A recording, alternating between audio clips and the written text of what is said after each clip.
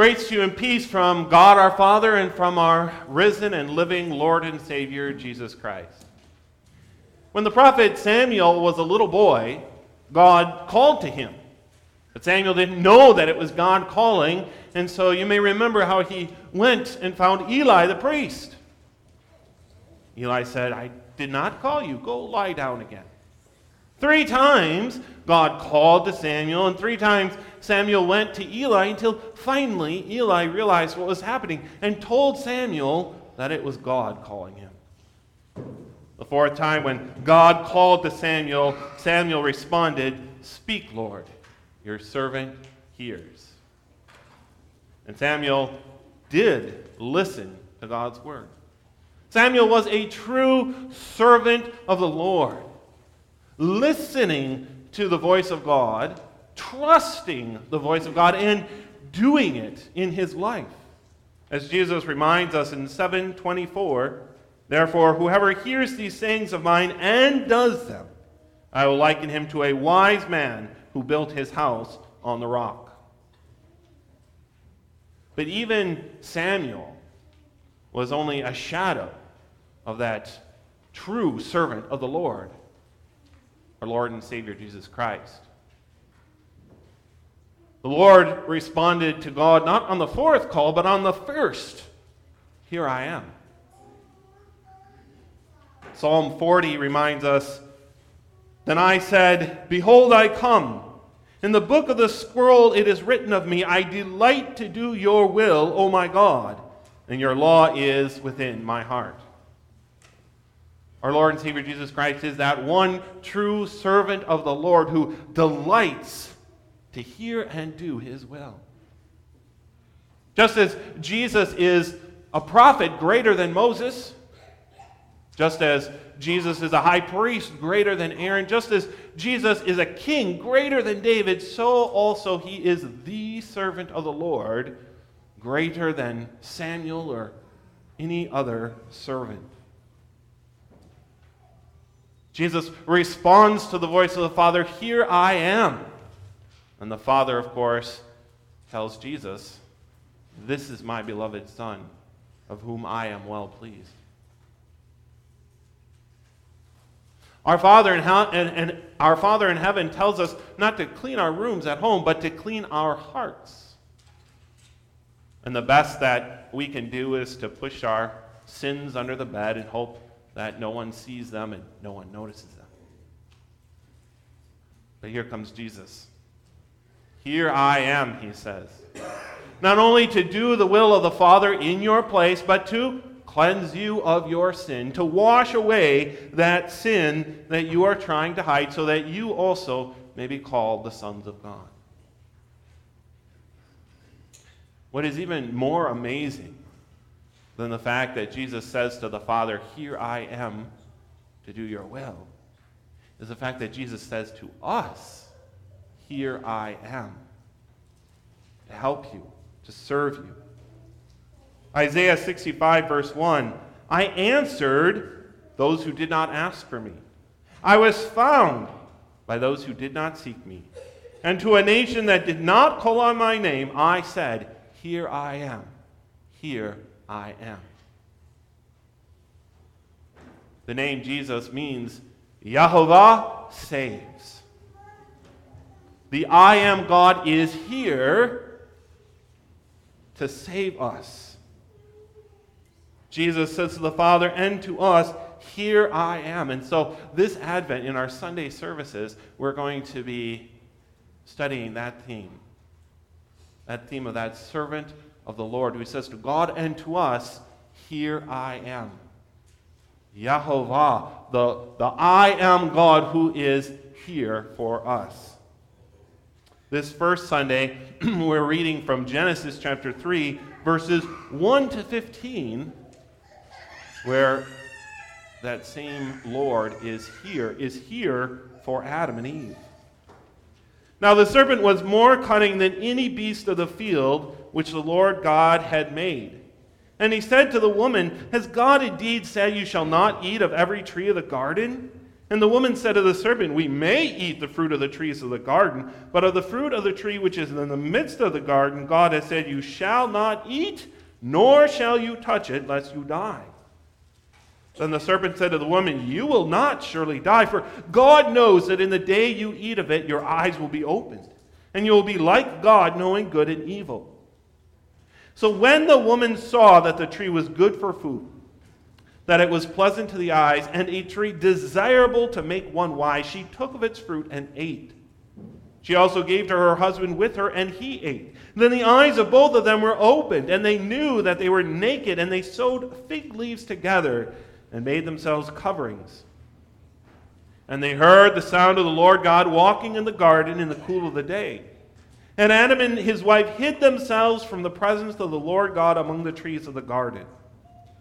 Then the Lord God called to Adam and said to him, Where are you? He said, I heard your voice in the garden, and I was afraid because I was naked, and I hid myself. And he said, Who told you that you were naked? Have you eaten from the tree of which I commanded you that you should not eat? Then the man said, The woman whom you gave to be with me, she gave me of the tree, and I ate.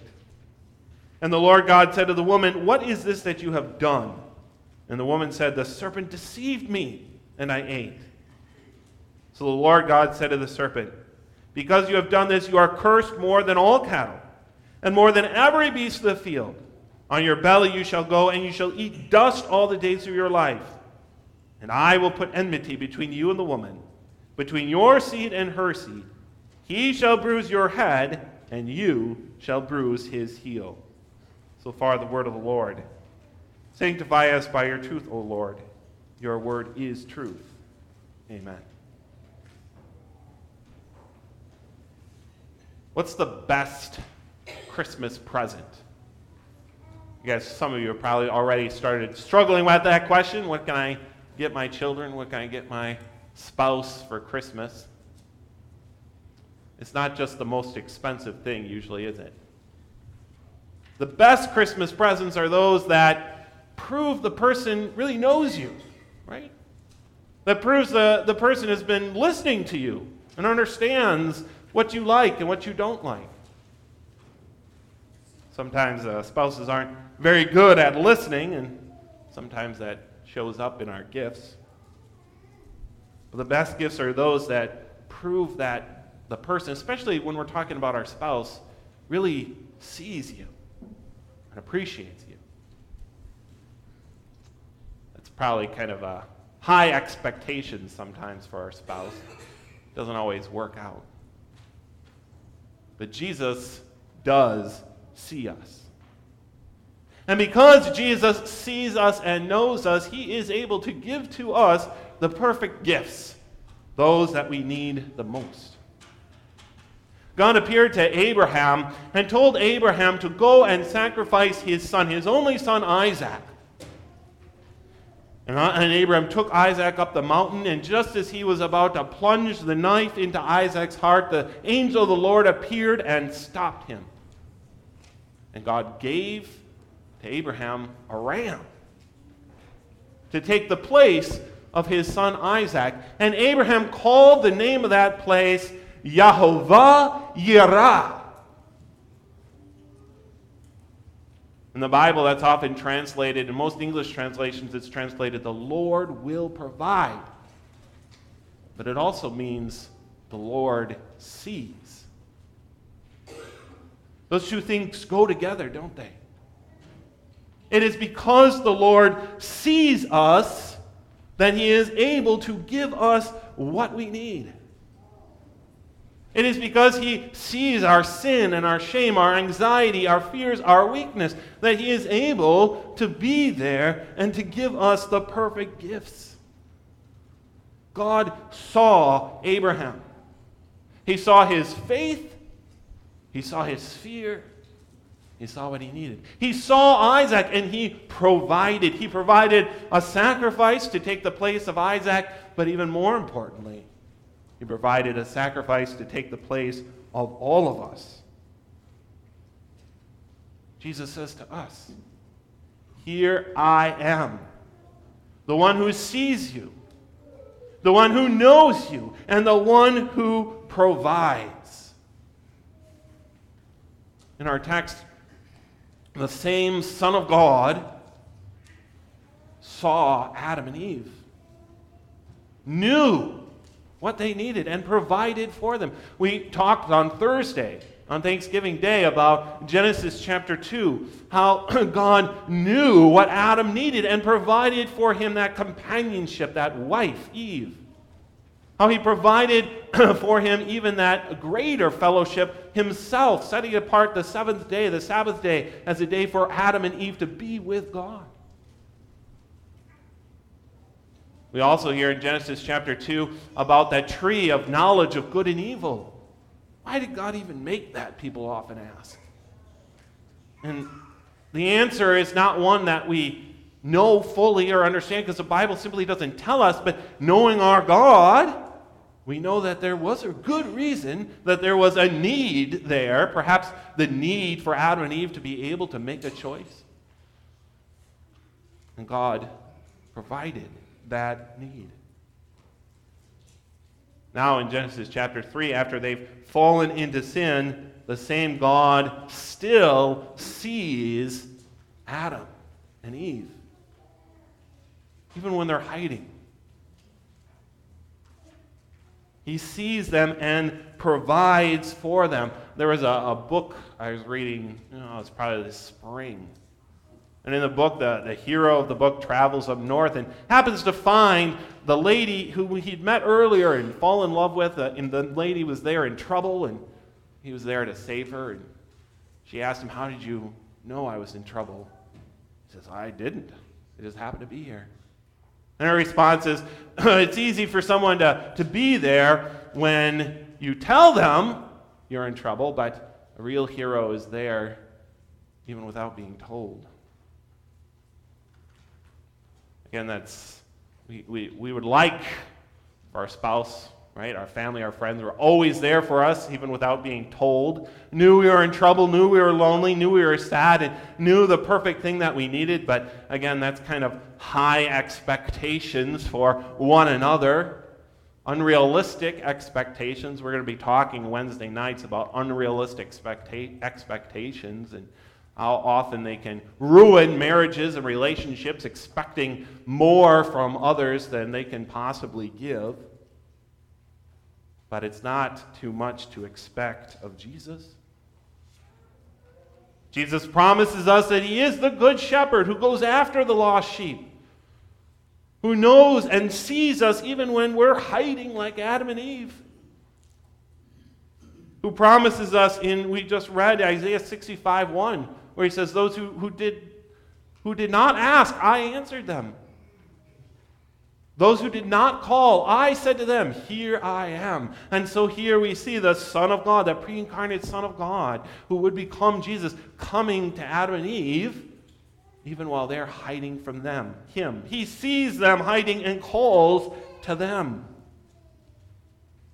The Lord sees us too, even when we're hiding from God. And we hide from God in many different ways. Sometimes we're afraid, sometimes we're ashamed, sometimes we're worried.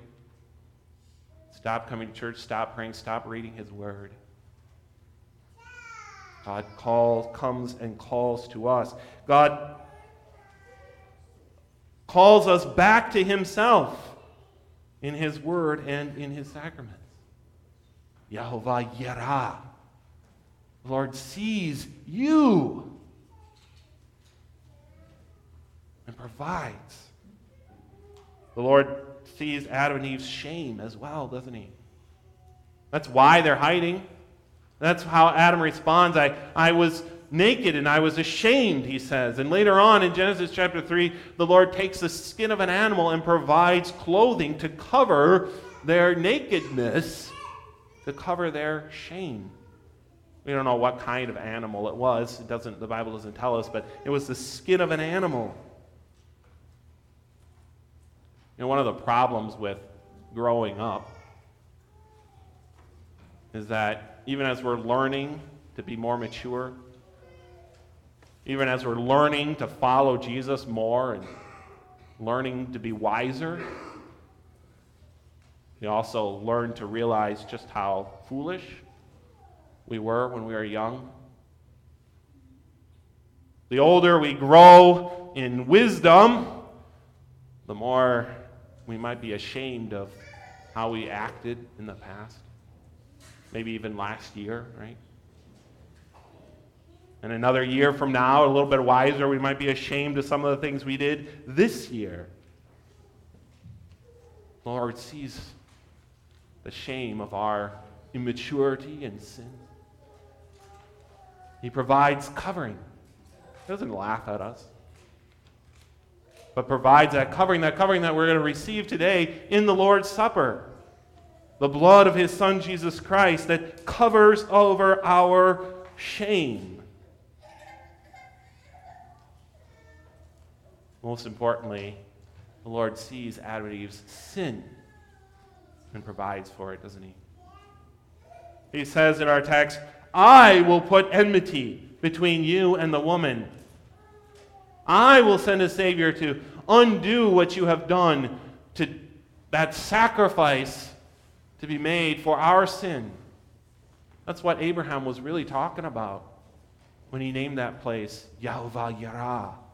The Lord will provide. Not the Lord has provided, but the Lord will provide, because he knew in that same place the Lord would provide another sacrifice.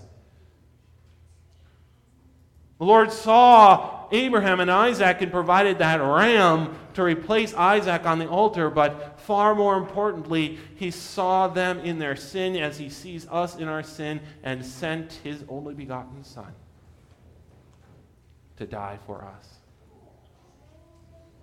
Jehovah Jireh. The Lord sees and came to provide atonement. Wives, husbands,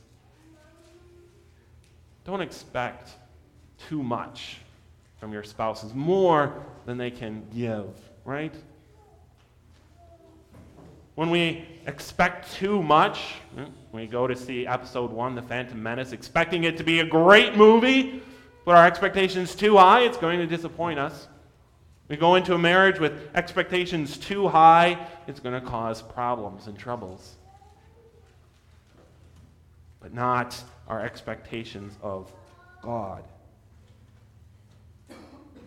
We can expect everything from Jesus, even that perfect gift, because he is the one who sees. He is Jehovah Jireh, the one who sees you as you are and gives you all that you need, that perfect gift, especially himself, the Son of God, our Savior.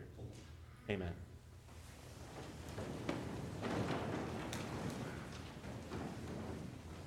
The peace of God, which surpasses all understanding, shall keep your hearts and minds in Christ Jesus.